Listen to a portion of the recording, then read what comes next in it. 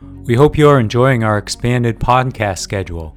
For the month of July, we have something new for our members. Each month, members who successfully answer our bonus content quiz will be entered for a chance to win a pair of AirPods Pro. To participate, you must have access to the bonus sections of the podcasts. Members also receive an ad-free listening experience, an evening newsletter, an invitation to join the DSR Slack community, and more. Best of all, if you become a member in the month of July, you'll receive 50% off the normal membership price. Visit thedsrnetwork.com/buy and enter code FIREWORKS at checkout. That's thedsrnetwork.com/buy and code FIREWORKS. Thank you for your support.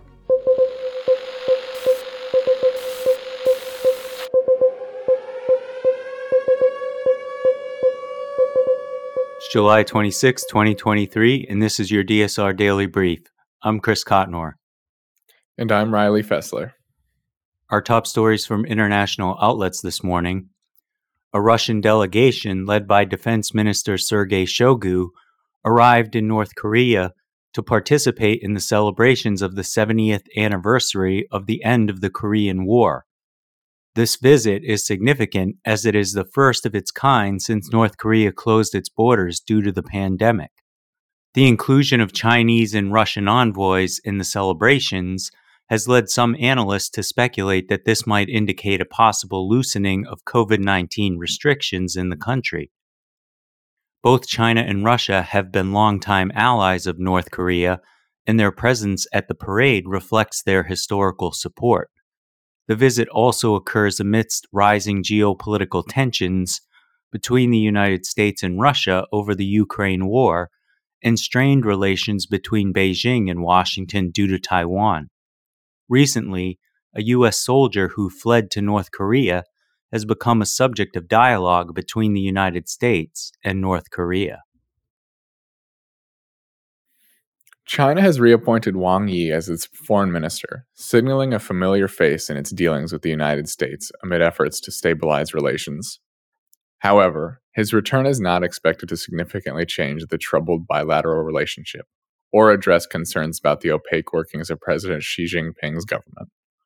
Wang's reappointment comes after the disappearance of Chen Gang, a Xi protege, who served as foreign minister for only half a year before vanishing from the public eye. Wang's seniority within the Communist Party and his concurrent position atop the Foreign Affairs Commission may provide continuity for China in its international meetings. Nonetheless, the move also highlights the unpredictability and opacity of China's foreign policy establishment. After a dramatic vote by the Israeli government to limit judicial oversight, questions arise about the country's future. Protests, military reservists' actions, and the Supreme Court's role are all in focus.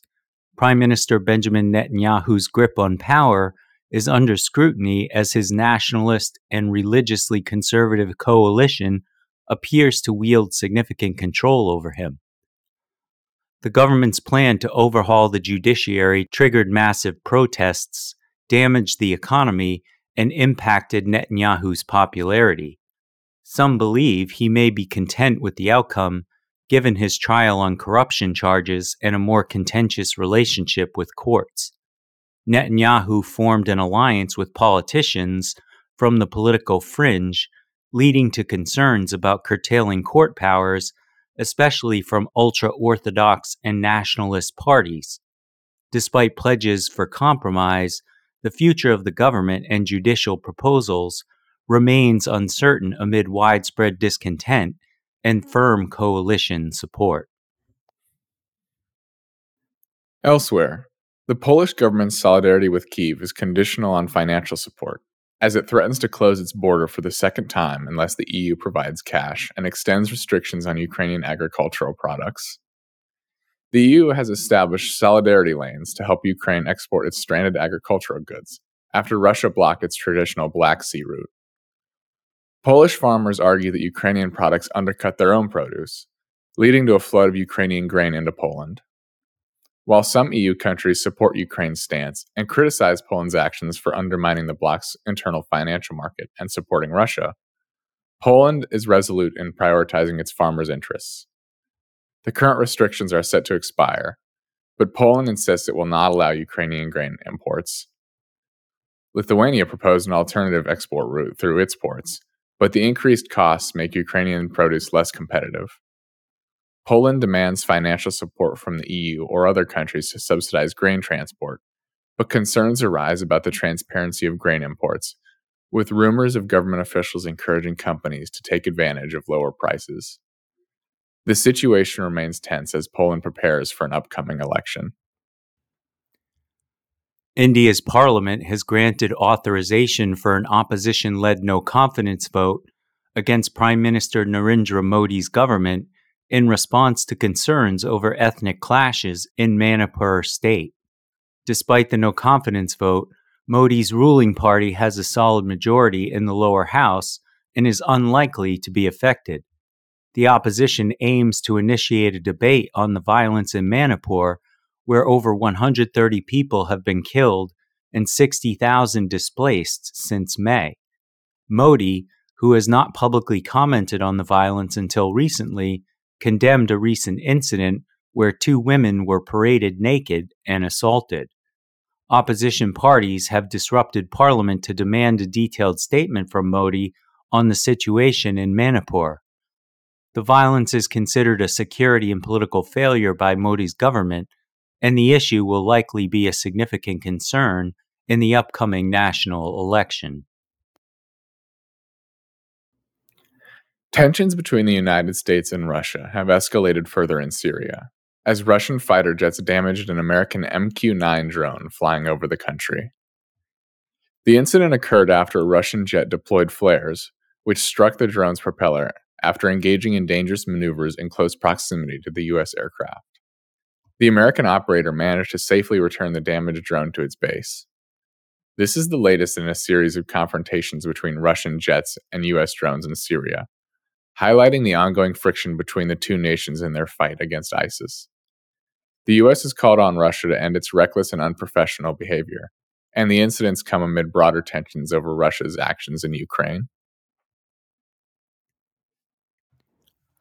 In lighter news, police in California were called to deal with a situation where a group of goats escaped their enclosure and wandered into a neighborhood, taking over the area.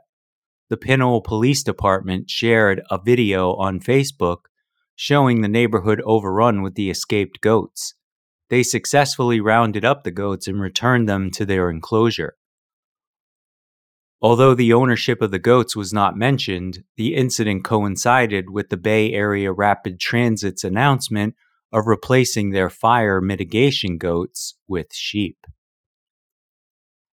That's all the news we have for you today. Be sure to rate, review, and subscribe so that more people can find the show. If you have a tip, topic, or correction you'd like to flag for us, please email us at podcasts@thedsrnetwork.com. Members of the DSR Network will receive an evening newsletter version of the DSR Daily Brief.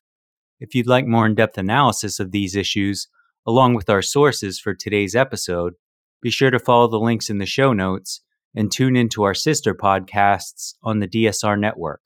Stay safe and stay tuned to the DSR Daily Brief.